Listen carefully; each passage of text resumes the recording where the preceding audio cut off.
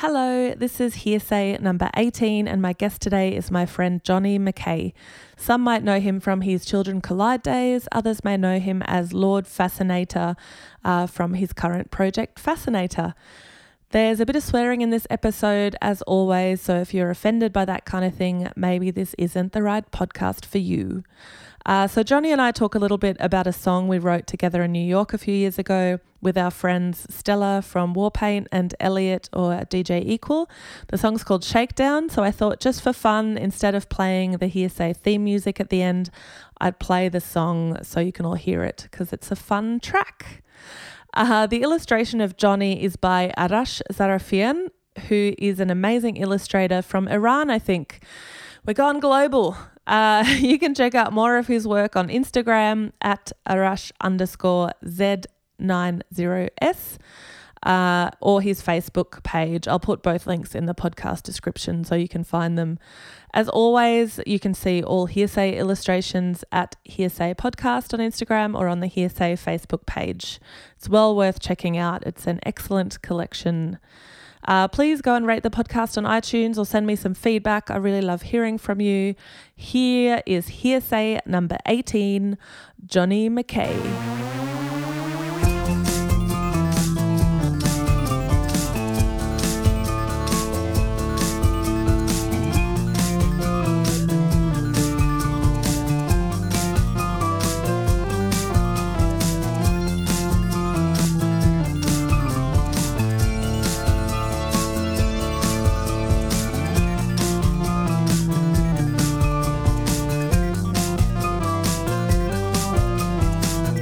Hey, thanks so much for doing my podcast, Johnny. That's all right. You're in New York and I'm in Brisbane. It's going to be awesome. I like to. It's fun to think of myself as partly in Brisbane right now. Is your heart always a little bit in Brisbane? Well, anyone that's been to Brisbane even once has left a little bit of their heart there, or a little bit of their stomach on the footpath, or a little bit of their bladder in the gutter. That's true. Yeah, I like that. I like that imagery. Well, that was always my experiences of coming out of the zoo and walking into the valley and seeing someone getting beaten up by the cops and to my left and a girl throwing up on her shoes to the right. Yeah, so romantic. It was. I do miss that living in New York. Don't people leave their stomachs and hearts in New York too? I don't see as much vomiting, unfortunately. Oh, interesting. Yeah. People are more private about vomiting in New York. They're more probiotic about it. I think that's the thing. Like all the foods have probiotics in it in New York, is that what you're saying? Yeah, pro-anti, just biotics in general. Biotics. Yeah. Hey, I really wanted to talk to you. So basically these are just sort of conversations about how you got into music and where you grew up and stuff and what you're doing now. Where did you grow up? I went to 7 different schools. I lived on a farm when I was very young. I had a pet goat named Captain Thunderbolt. And I was very sad to leave the farm, actually. That was a good childhood. Although at some point when I was maybe 4, my parents were digging fence holes, and I disappeared. Maybe I was even younger.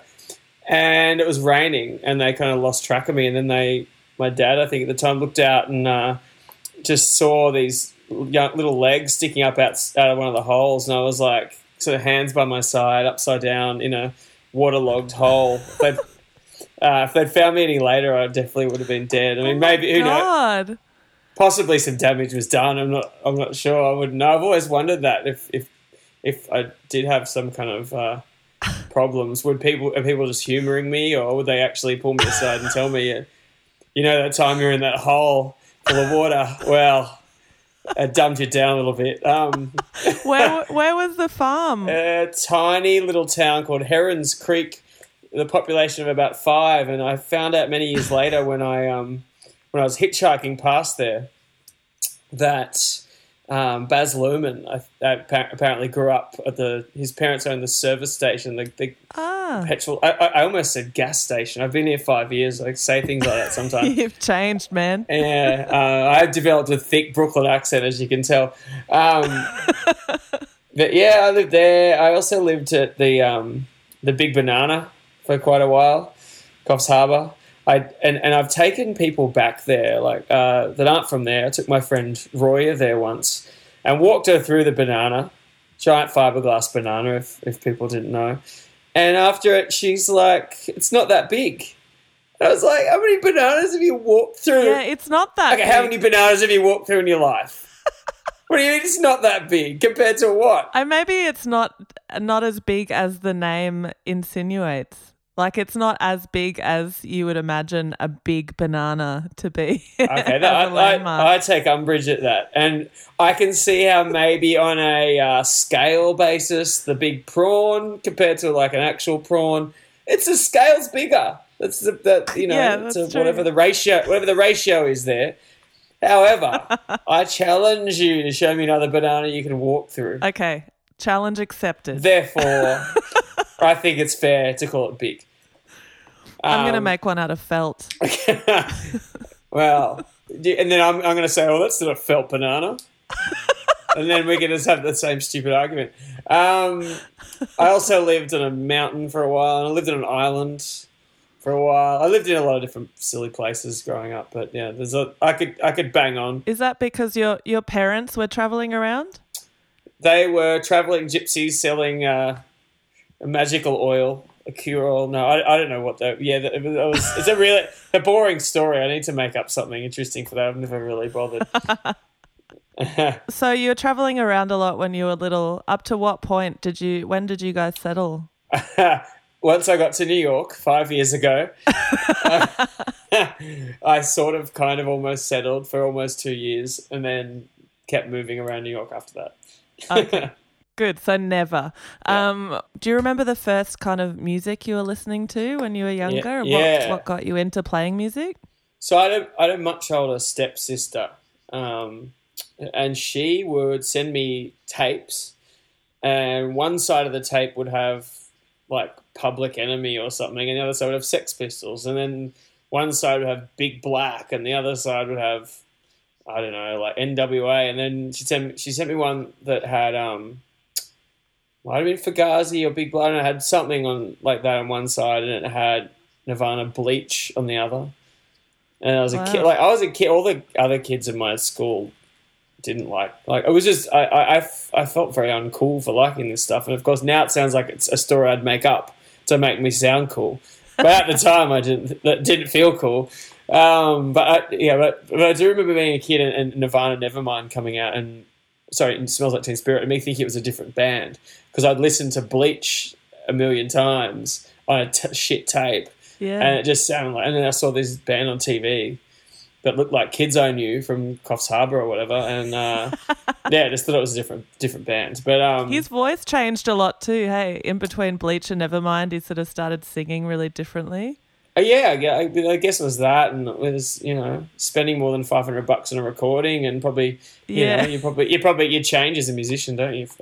Anyone interesting does. I've always thought interesting musicians and artists are explorers, and there's a lot of people that have made careers making the same album over and over again, and I almost always get very bored of those people. Yeah. But anyway, that was I guess that was probably my oldest stepsister was probably to blame for my lifetime of torturing myself and whatever the fuck I'm trying to do. It's good to have someone to blame. Yeah. So were you listening to like sort of hardcore or what like indie rock music from a pretty early age? Do you remember how old you were when you discovered like Fugazi and stuff? Yeah, I was pretty young. I think actually Talking Heads was the first band I can remember liking. That does sound really cool. I know. It's like, although I do also remember going to a Screaming Jets concert. So it's all swings and roundabouts. So there's some saying I could use that. It's Jets and hot air balloons, or I don't know. Yeah. So did that kind of music make you want to pick up a guitar? I think so, yeah. I think so. But I picked up a guitar in like year 12, and then but then I kind of quit and whatever. And like I don't know, it wasn't really until I moved to Melbourne that I started playing bass with these girls. And I think playing someone else's songs, it's probably one of the only times I've really done that in my life, where I've accompanied. I'm doing it now actually for a friend, and it's really fun. But it taught me a bit about songwriting, I think, gave me a bit of a different angle. And at the same time, I also met this guy named Claude who played the cello, and I did this instrumental project with him that was sort of acoustic guitar and cello. It's very emotional. We did stuff with SBS a bunch. I met I met a guy named Danny Jumpets then. Oh, you know who I met actually then was Miles Brown, who recently toured with me in Fascinator playing theremin. So that project, that's so cool. Yeah, that project I had. Eventually, Claude kind of quit cello, which I felt like I'd get a divorce. Actually, it was very sad. I love him very much. I have a special place in my heart for that guy, and I miss him like a brother. Also, at the same time, my friend Johnny Gold Coast and I were making silly music, calling it the Phillips Sisters. And we were kind of going up to Sydney and playing crazy parties and playing a lot of crazy parties in Melbourne as well. It was very silly. Kind of, I'd play a Casio keyboard and Johnny would jump around. He's one of those brilliant people I've ever played with in my life. And of course, he just didn't take music as seriously, I guess, because it came so easily to him, maybe. But I was just always, I think I mainly did it just so I got to watch him, and he would just make stuff up on the spot like I've never seen anyone do, and take on these characters and jump around, and it was very psychedelic, silly, kind of crazy music. And then after a while, we met this guy named Jim Barbecue, and so all these people have incredible names. Yeah, and Jim Barbecue, actually, him and his brother were two of the guys that started the charity Movember. Right. If I can digress for 1 second, from what I remember is that they lived in this house and they would all chuck money in a pot at the start of November and shave their faces clean and take a Polaroid, and they'd draw a moustache on their own face, and whoever got the closest to that moustache at the end of the month would win the pot. And of course, now that's a multi-million-dollar worldwide charity. I'm not sure how many of them are even involved with it anymore. But anyway, rewind to Jim Barbecue. That's awesome. Us meeting Jim Barbecue, and me and Johnny Gold Coast very much like. My name was Bambi at the time. That was my nickname. But we met Jim Barbecue, and Jim Barbecue. We loved him. We thought it was amazing. So we changed the name from the Phillips Sisters to the Amazing Phillips Sisters. He's also very good at yoga, so he'd like get off the drums and do yoga on the stage. All that kind of fell apart. All the different bands I was in, those three things, different kind of within a year. And I went through this brutal breakup where I dated this girl who wrote like this album. She was kind of writing this album, and it was sort of not really music I was crazy into. It was kind of adult contemporary stuff, but she was good at it. Yeah. And I guess half the songs on the record are about our relationship, and we had this brutal breakup that really tore me up. And then the record came out, and it was very popular in Australia, and I couldn't really walk past an elevator without hearing a song and going, oh, I remember that fight. Like, or whatever. Oh, no. Like the big singles off it, or one of the biggest ones, like the biggest one wasn't, I don't think, About Me, but there was like one or two where I was like, oh, for fuck's sake, like I'd hear them all the time. Anyway, all that sort of coincided with me just going, oh, I guess I can't rely on anyone, and I'm going through some shit. I'm going to try and sing. I'd never really tried to sing, so I'd sit in my room and write these sooky songs and sing probably very badly.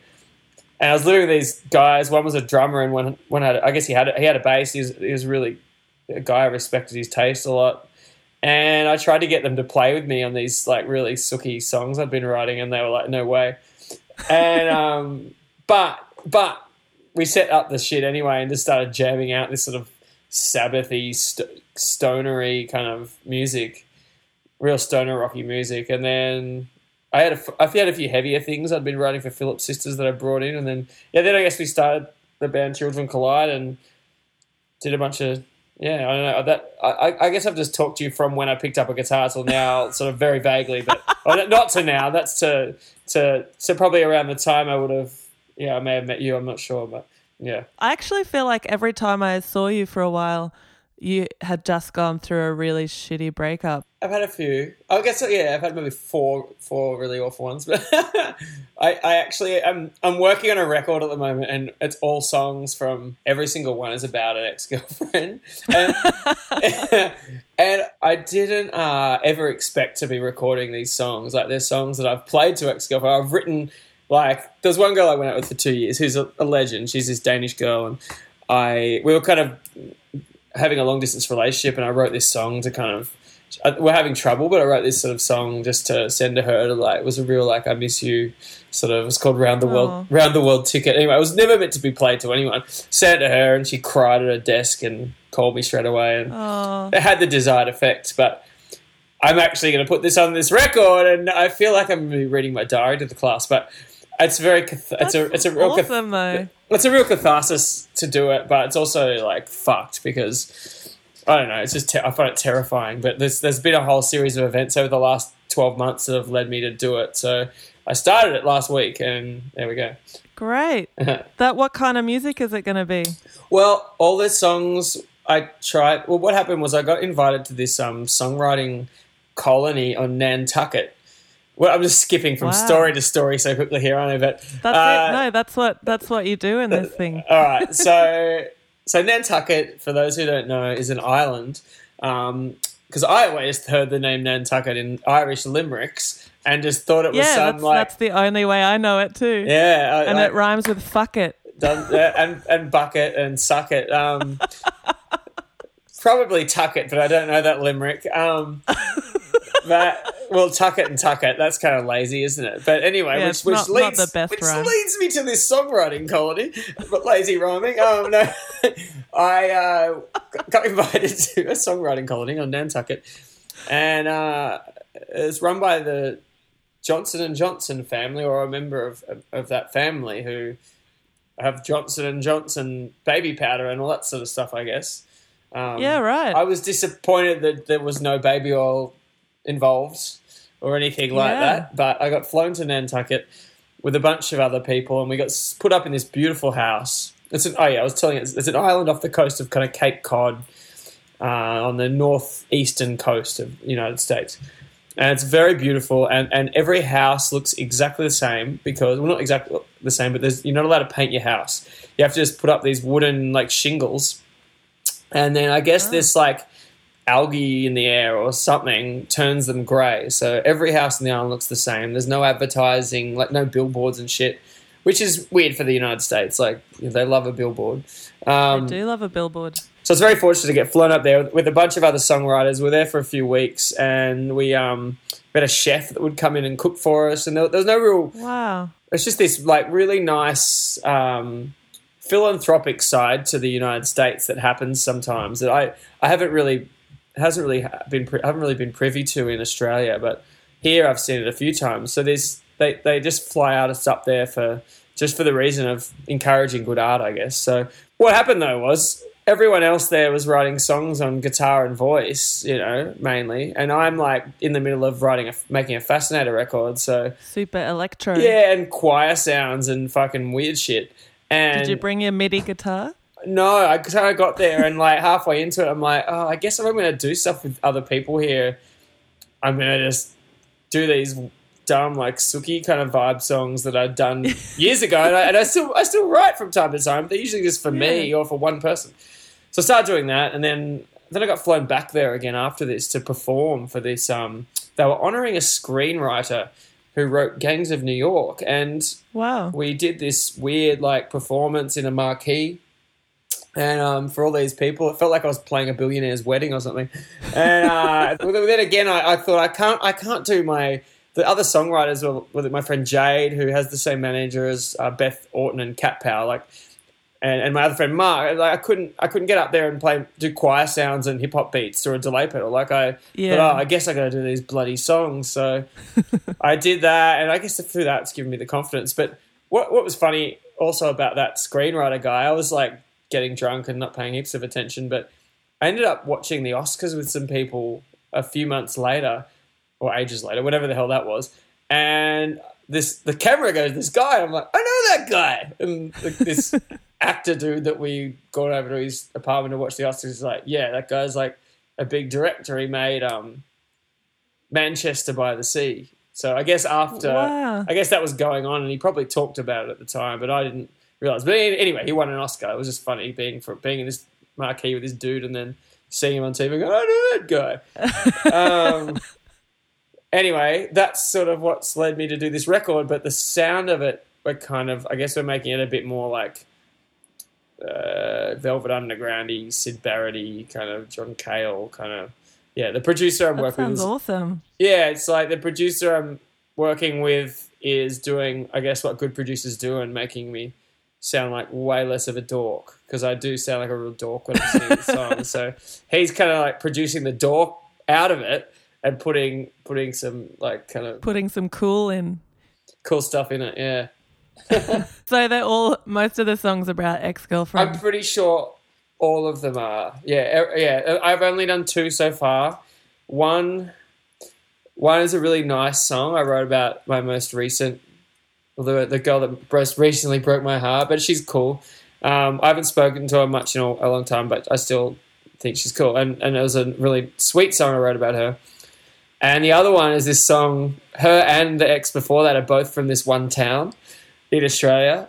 And it's a small town, and the song is like says the town's name a lot, and I actually just got this feeling that it's going to haunt me when I put it out.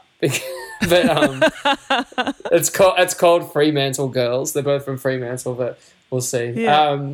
But one thing I did do right before doing the vocals was, with social media, it's so weird when you break up with someone, and I can never like look at.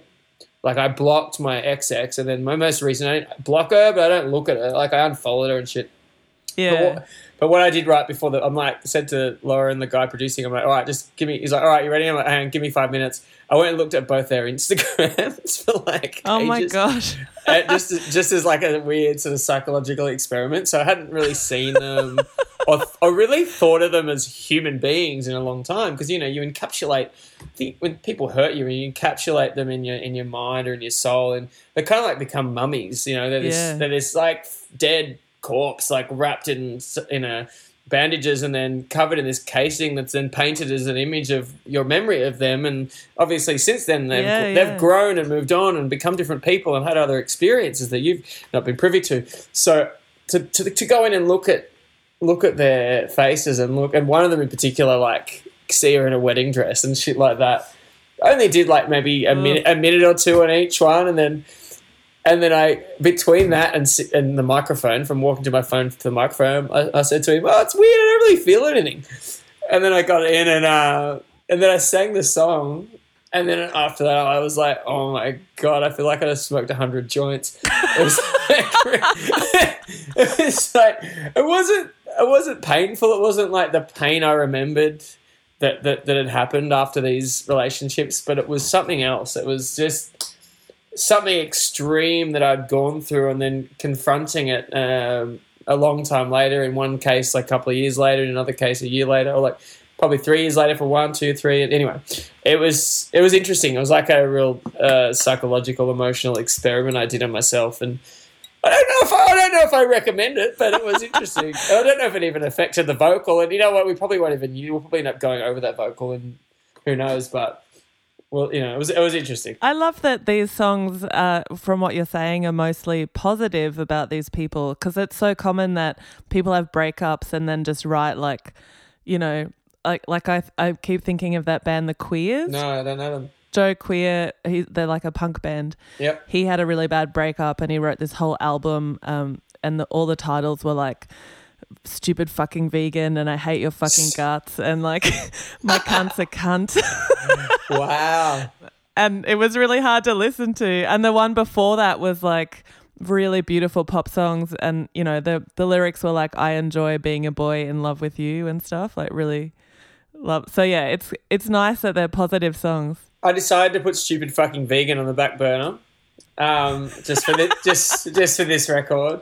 I of course wrote negative songs. Of course wrote, both times. Yeah. And actually, I put out a Fascinator song that's very very negative but maybe you wouldn't know if you knew the situation. I don't know. I think I just hit a point in my life also that carrying like negative, angsty shit around with me isn't that fun. And I've done it in songs that I ended up having to sing night after night, and I don't know. It's like it's all right, but I also wrote some nice like sentimental, pretty ones, and they're kind of fun to do too.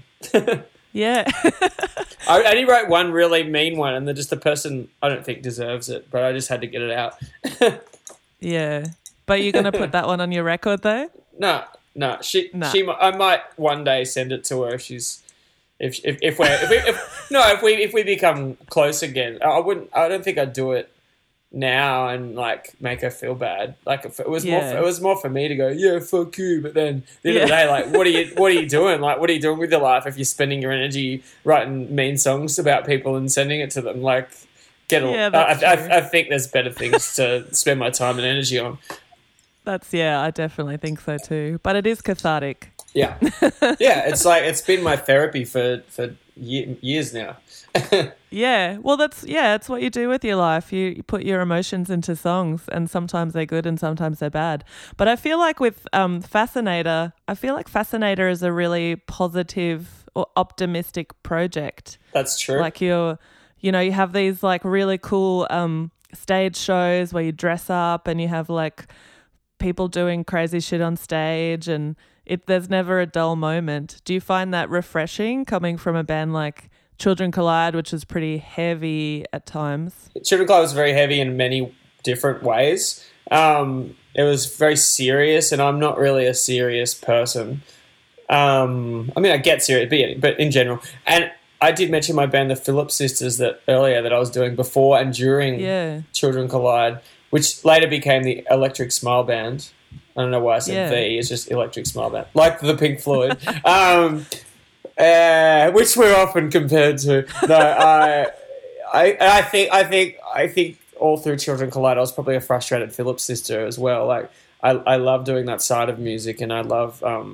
I think I've set Fascinator up, so it's everything that frustrated me and my much more financially or successful in any kind of tangible way was Children Collide. Yeah. But I've set it up so it's a lot more personally rewarding, and if any kind of that other kind of success happens, I'm not gonna. I'm gonna be. It's gonna be good. It's gonna be fun. Like it's the kind of thing where I've met people on the street, and that day they're in the band, and that night they're in the band, and I really do like that side of music, and I love improvising. Set up kind of. There's always parts of the set that are improvised. I got to take like on Laneway Festival. I got to take my mate Mitchie, who I've always loved, on percussion, and Miles, who I've known forever and always respected and loved. He came and played theremin and synth, and then. Over here, like I get all kinds of different people. I stole Kieran J. Callanan's band the other night, which he pretended to be cool with. I got to play my tiny felt synth on stage with you once. That's true. Yes, I'd love to count the amount of people that have been in Fascinator. Actually, I think it's definitely over 100 band members that I've had. But yeah, it's fun. And then so I made this record that Andy from the Midnight Juggernauts mixed, but we've kind of been waiting on it, sitting on it for like, God, probably 7 or 8 months now. I don't know. We're going to find the right home for it, I guess. But hopefully I'll get to start putting something out with that soon. Your first Fascinator record, did that get put out in Australia?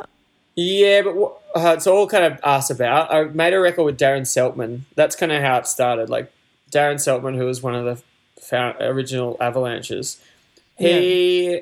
and I have been mates for a while, and I was always like, let's do something together. And then all of a sudden I had like all these songs. I wanted to make whatever Fascinator was, and I sent him, poor bastard, like probably 50 or more songs. And he like, because he's such a nice fella, he listened to them and narrowed it down and wrote back, said, this is what I think Fascinator is. And then they ended up making this record with him, and then I just sat on it for years, which I guess I'm doing again. No, it must be a pattern. And then I went to New York and just made all this stupid shit in my apartment and put that out, Mr. Caterpillar and a few other ones, and then I was lucky enough to I played with Pond and Jody, who manages them, and Tame Impala. Oh no, I played with Tame Impala actually, and then I played with Pond. And then Jody, who looks after them, took me out for brunch and said, "I want to help you, like manage you." And I was like, "Oh yeah, cool." Like she gets hit up by a lot of people. I was pretty happy about that. And then I guess since then we've kind of been hammering stuff into place and building it. But yeah, so that's kind of where it's at the moment. Got a record ready to go and just working it out. I'm about to go over and play in London, and I'm DJing in Paris, Stockholm. Wow. That's like Monday. That's in 2 or 3 days, and very disorganized for that trip, but doing it. How do you get your DJ gigs? DJing was something that started really out of accident, because I kind of have a bit of a disdain for DJing. I think it's like born out of being a musician. Like, no disdain, but it's like people that take it really seriously, they're usually the ones with shit taste too, but it's such a taste thing as well. Yeah. But like often I'll be playing in New York, and someone after me will come in with like this full, some dumb setup, or they'll have real attitude to me and then won't know how to plug something in after they've given me attitude, and I'll be like, "Oh no, I'm not sure." Maybe it's that, like and maybe if I don't know. I mean, I'm probably, if I was to generalize musicians, maybe I'd have the same thing, and maybe I just don't do that. I don't know.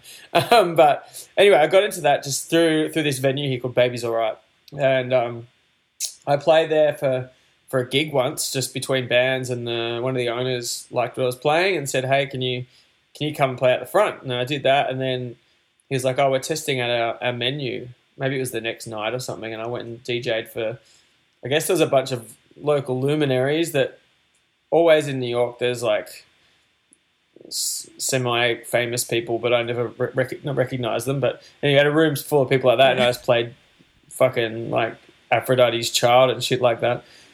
And out of that, I ended up being like a resident at Baby's Alright for a good couple of years, and I was doing like happy hour gigs and not getting paid very much, but it was just like expanded my.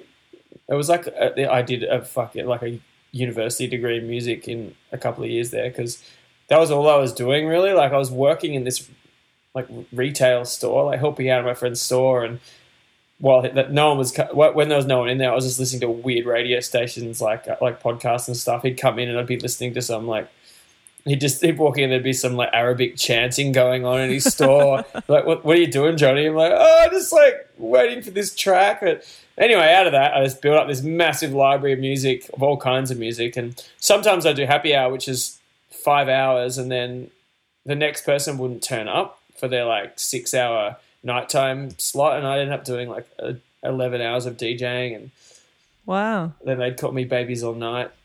And I guess from that, like I started doing other gigs, and sometimes I do dance floor gigs, and sometimes I do cocktail hour at a fancy hotel. And New York's just an amazing place like that, where I can get away with not playing top 40 or anything I don't want to really. Like I'd get way more gigs if I played Drake or whatever, but I kind of I didn't want to hate it. And so I tell people to go and listen to it in a taxi if people ask me for that music usually. But I guess it's also cool, like you have your own style and your own taste, that people would hire you for that, right? Yeah, and that's what it's built into, and it's probably been a longer game to play with it that I didn't realize I was playing. I think I was just being a snobby jerk, really. But because I've been a snobby jerk about it, other opportunities have arisen that probably wouldn't. I could have gone in a different way, but yeah, it's fun. It's a good little side hustle if you're a musician. Yeah, I remember when I was in New York, I was talking to a lot of people saying that you can be a musician, but you still have to do something else. Like it's really hard, especially if you're living in Manhattan.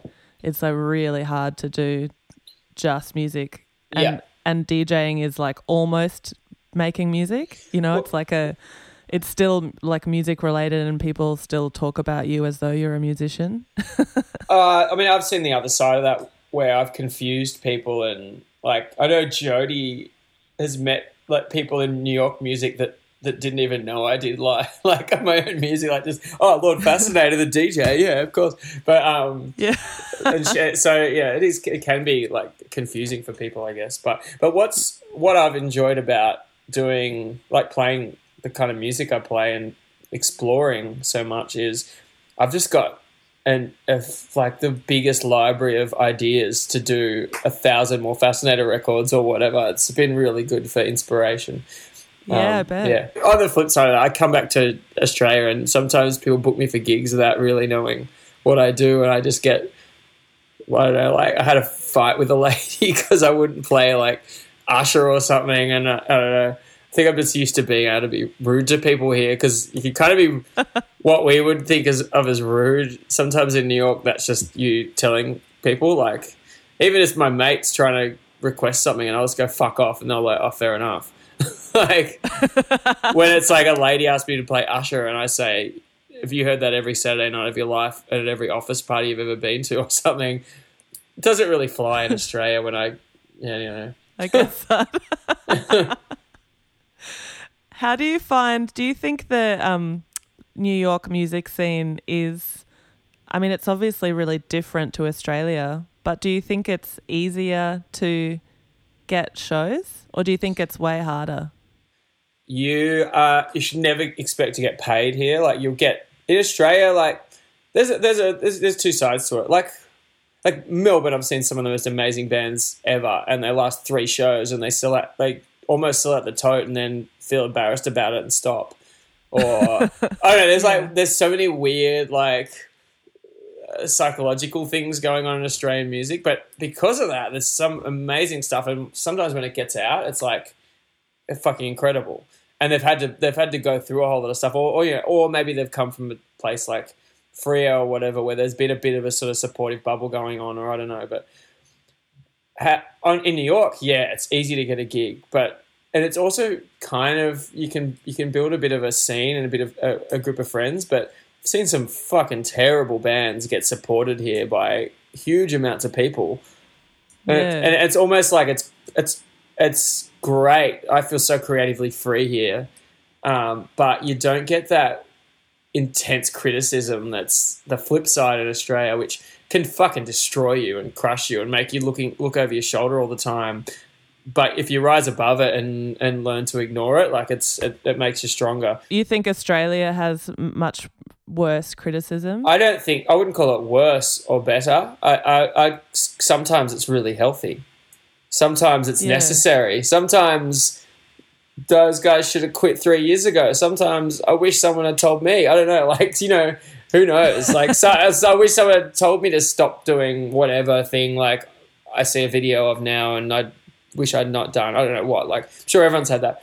Yeah, New York doesn't have that as much, but at the same time, yeah, it's also really fucking hard to rise to the top. Yeah. But you might just happen to play to someone that changes your life. Well, yeah, I guess there's people are more available there, and people that do lots of things are available to you, while in Australia we're so far away. Yeah, I mean there's awful bands in Australia that happen to be best mates with someone at a big radio station, and so have made a questionable career. Here, the level of that, you might be a millionaire because of just you happen to be best mates with someone and you're a DJ that can mix top 40. I don't know, it's weird. Like so weird. The level of that here is so much more than cool. Every time I put out a single, it's going to get out on Triple J because of my mate or whatever. Here, it's like I learnt to mix Drake and Kanye, and now I'm famous for that. Like, I don't know. Yeah, it's so weird. Did you feel like you were supported musically in Australia? Yeah, like, of course. Like, we were Fascinator is a very different thing. Well, but Children Collide, definitely. We had an amazing run, and what's been funny for me is coming out of that and being at a place where we were relatively big. Like, I can say I had people kissing my ass, certain people only because of me being in that band, which is a really weird thing to have happened. It was not very long, but what's funny coming out of that is the kind of people that have helped me now, and the kind of people that I knew then that just I don't talk, like, that would have talked to me all the time back then that don't now, and it's just a really or that could help me and don't help me or whatever, and people I definitely gave a leg up to back in the day, but it's always the same in music and arts. Like the people that are really fucking good at what they do are just good people, and that becomes really apparent when you've done something that's done well and then you're struggling doing something else. Well, not that I feel like I'm struggling, but I'm not living off it or whatever. So but people like Tame Impala taking me on tour, Jaguar Ma taking me on tour, like they're all legends that would do it no matter what. And it's just funny knowing who the real people are. But also Australia's funny at the moment. It's got a weird, like, maybe it's all around the world, but there's a real cult of personality going on, I think, in music, where it's a lot more about personality than other things, and that kind of skews it a little bit in a weird way. I'm not saying I don't like it. I quite like it, but it just kind of, I guess things ebb and flow like that. Why did you move to New York? Did you feel like you just needed to get out of Australia? Yeah, I was in a band that was my main. I guess it was my career, my job. However, we tried other territories, and for whatever reason, we hadn't broken anywhere else, and we didn't have other places to tour where it made sense. So the touring cycle there is every 3 to 4 months you do a tour, and then I was sitting on my ass, and I wasn't. It wasn't. I wasn't real. I wasn't say I was discouraged, but it wasn't. I didn't really feel like comfortable doing all the other things I wanted to do. It felt like I was doing the wrong thing when I tried to push other things in my life. So I just wanted to be in another place to kind of focus on other stuff. Originally, it was just for those like 3 or 4 months when I wasn't touring, and then go back to Australia and tour. That was what the plan was. I was never going to end Children Collide. I was just going to be here and then go back every few months. But Australia also has a weird thing, and especially the music industry, with when you leave, and I left. And the second I left, it felt like it felt like there was a shift in the way it was kind of looked at. But the reason I left also is every time I went to New York, it felt like home. It felt like somewhere I had to live at least once in my life. I had that feeling about Melbourne the first time I went there, and I wouldn't change it. Like, it's been fucking amazing. I've never felt more myself than what I do in this city. I feel very free, and one analogy I've used before is the thing about New York City is you could walk out dressed just in plastic bags, but you know that around the corner someone is going to be wearing transparent plastic bags, so you can never you don't have to feel too weird about it or afraid. Yeah. That's awesome. I like that analogy. I wanted to talk to you quickly about when, and I was only in New York for a few months, but we hung out a bit and we wrote a really silly song together that is kind of like the gift that keeps on giving. I feel like somehow a song we wrote became really lucrative. It actually paid my rent one month, which I don't think I've ever. I mean, maybe when Children Collide was like getting paid in a brief window of time, but other than that, I've never had a song pay my rent, and that happened it really, I don't know how much I can even remember. I remember the four of us. So it was you, me, Stella, and DJ Equal Elliot, who was engineering. Yeah. And we just went into a studio just for fun to see if we could do something together. And we wrote this song called Shakedown. Yeah. I remember being drunk and doing these really David Bowie vocals, and I think the song would have been bigger if he'd made my vocal louder. Like, I got to be honest. I know, it's all me singing with my little quiet voice. You also got to think though with Stella. So Stella, for those listening, is in Warpaint, and I saw her the other weekend, last weekend. She's touring all the time. How many of these songs does she have going in the world though? Like, she could be doing this shit all the time. Yeah. But you and I were like, oh, what? We get she could, we're getting paid? What? She could pay everyone's rent. Nah, probably not. But still, she should be drinking more whiskey in random studios, I guess. And I do think that maybe she started the song and then we just went along with whatever. I don't really remember how it happened. It was some night. Really what I thought was awful CD you guys found on the ground. That's what it was from. That's right. That we then had to delete and replay. Okay, cool. I was going to say some dick from a publishing company that sued Men at Work is going to listen to this now and go, I'm going to get Johnny's rent back off him. No, we didn't end up using the sample. That was just an inspiration, and then we took it out. I'd love to meet whoever that person was that sued Men at Work. What a dick! What an absolute dick! Because I think it was a company that acquired a company, and then they would have gone through the catalog, and then they maybe heard it on Rockwiz or something.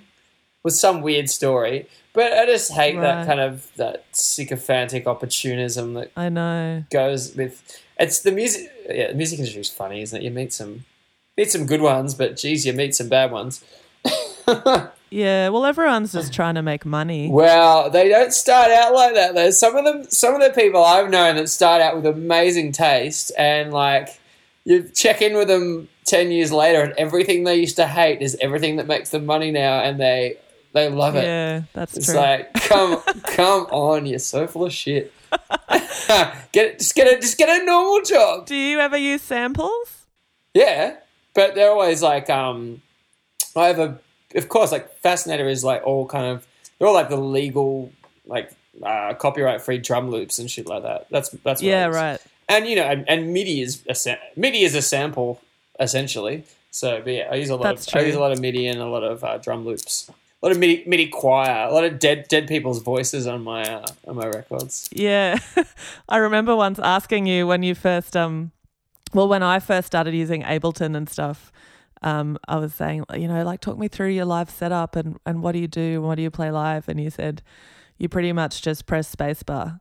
I said that. Yeah, I used to say it was psychedelic karaoke, but no, now I actually do. I actually decided that was really boring, even though because originally I guess I played in a quote-unquote real rock band for so long. I just wanted to take the piss. And also, like, while that was happening, I was watching so many backing track artists kind of slay and, kind of thought it was funny. And, so originally it was like me and the smallest iPod in the world. That was the first couple of gigs. But now I used to do that too. Yeah, it's like I just kind of got bored with that. Now I play this Casio plastic guitar a lot and play keyboard a lot, and it's been but you still press spacebar. There's no spacebar actually. Spacebar would still work if I could start it with spacebar, but then I wouldn't get very far. It'd be the end of the track, and then that'd be it. Yeah, you can't improvise with spacebar. Yeah, I split it all up into loops so I can like cut them in and out and stuff, and just be like, I'm basically DJ Shadow. What's less than Shadow? Like I'm more like DJ Sweatmark or something actually. Not as cool as Shadow. DJ Sweatmark sounds awful. Yeah, he is. He's awful. You don't want to be dancing to his beat. Don't worry. Hey, I also wanted to talk to you about the fact that you make a lot of your own video clips. Yep. Is that something you taught yourself? Yeah, actually, it's a pretty glamorous story. My ex-girlfriend from 2 years ago, one of the Fremantle girls, she had a job in Majorca, made famous in Australia by Christopher Skase. If you remember. Yeah. And she needed me to come. So she flew me over there, and she was working all day, and I was in this like 5-star resort with a bunch of German tourists around the pool. I was the youngest person by at least 30 years around the pool at any point. And I just had a week there. And I taught myself to edit videos. Really, the lead up to that story was way more interesting than the actual story, which was just me sitting in a hotel room and occasionally going down looking at some old Germans by a pool. But I'd actually shot a bunch of shit on tour with Children Collide, like probably the last proper tour we ever did. Shot a bunch of weird stuff on tour. The June Rats were supporting, and someone else, June Rats and DZ Death Rays maybe were supporting. Like Bad Dreams Bad Dreams and DZ Death Race. Mate, the lineup. motherfucking little shit bands have supported us that are now like making bank. Massive. Yeah. Anyway. And then I was in Mallorca and just like edited together all this terrible footage I'd taken and taught myself that way, and then kind of progressed from there. That was an iPhone, and then I'd get my friend who was a fashion photographer to shoot videos, and then from there I went on to have worked with some really good people, actually. Not that they weren't good people, but I've worked with one of the DPs I've worked with has done a bunch of features and stuff now, and I'd love to work with her again, actually. And then I got to direct a Pond video in Australia. That was fun. It's for the song Zond. But yeah, it's fun. I love making videos. It's like, do you use Final Cut Pro? I do. Because I remember when Spod started making his own videos, and I think I should mention Spod because I think he introduced us in the first instance, and I think that I trust his judgment in humans, so I was automatically like, I think Johnny's all right because Spod's really good mates with him. and I have to say he's been a very big inspiration with the video thing. He made an Electric Smile Band video for us, and yeah, he's amazing. He's an amazing dude. I love. He posted up a review of Kieran J. Callanan's record that heavily referenced Brent, and I was happy about that. He's influenced a lot of things, yeah. I think he's been a big influence to everyone who meets him. Yeah, I'm not being facetious. I'm making a joke. I'm serious. I believe you. But yeah, I remember when Spod started making videos, and yeah, your videos sort of looked like they were a little bit inspired by that stuff originally. Oh, he's also like so cool because I would openly admit that, and also I'd message him and go, "How did you do this? How did you do that?" And and actually, I have to say, since then there are bigger directors that I've tried to even like say, "Hey, can I come and just tail you?" Like people that are my friends, and they'll like avoid it because you can tell they don't want to give away the secrets and shit. But Spod was never like that. He's like, such a good dude. Yeah. Hey, Johnny. Tell me your story about your strangest or worst show experience, or just the strangest thing that's happened to you because you're a musician. I have a lot. Like I can imagine. I didn't go back into Children Collide days or Phillips Sisters days. God, like anyway, I thought I'd just tell a relatively recent Fascinator one because Fascinator gets drawn into all kinds of weird shit. I bet.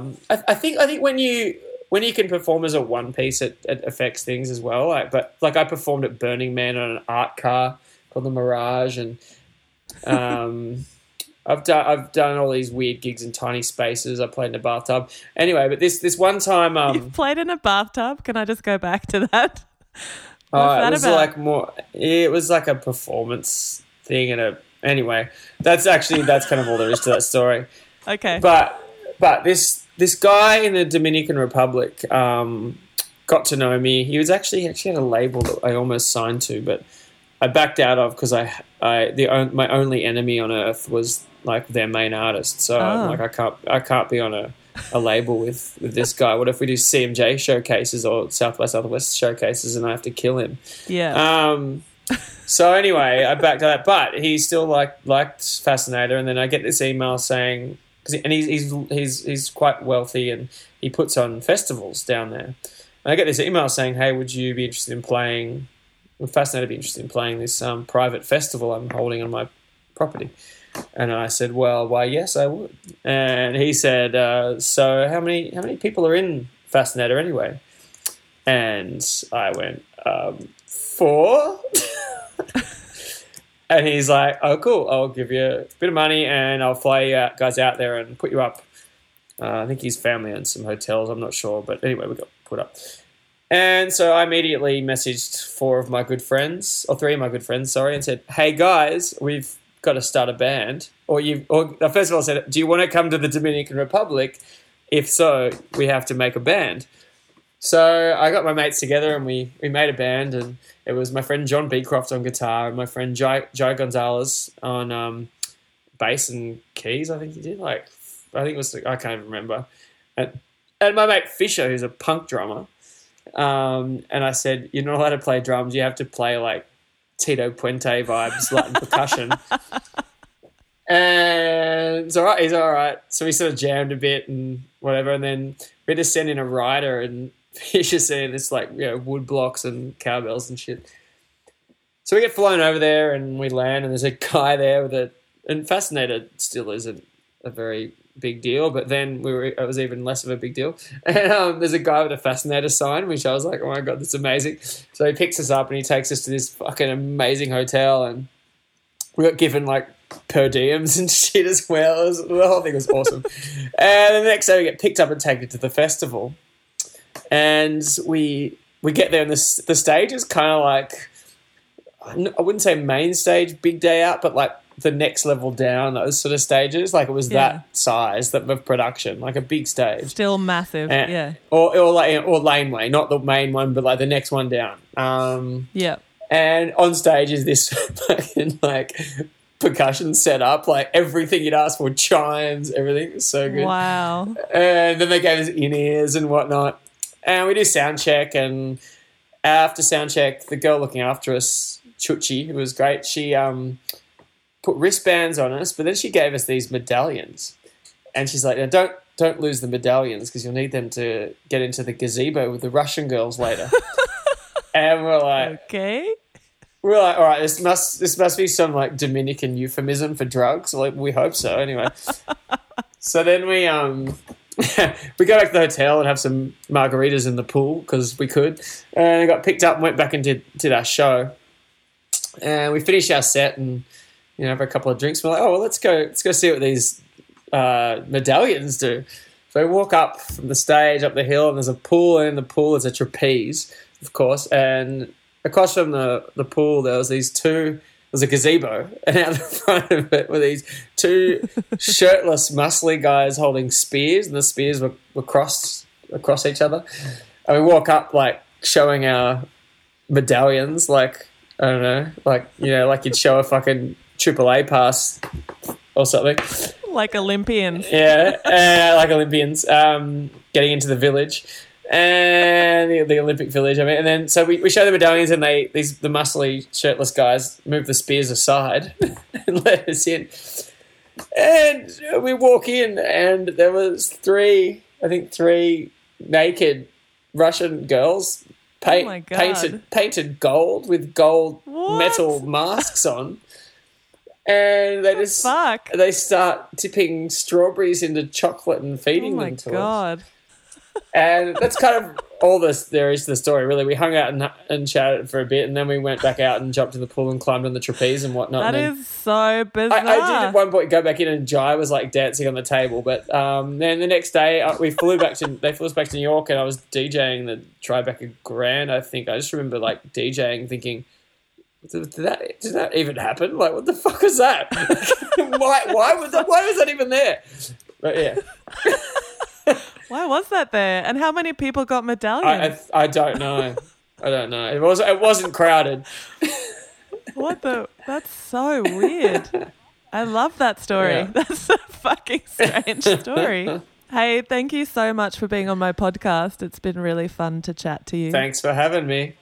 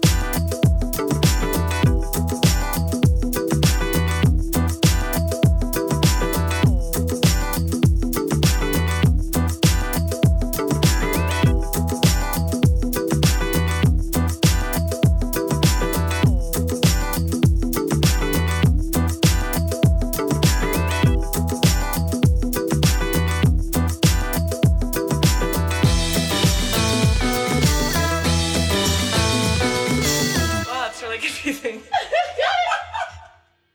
Let's do it again. Yeah, go back.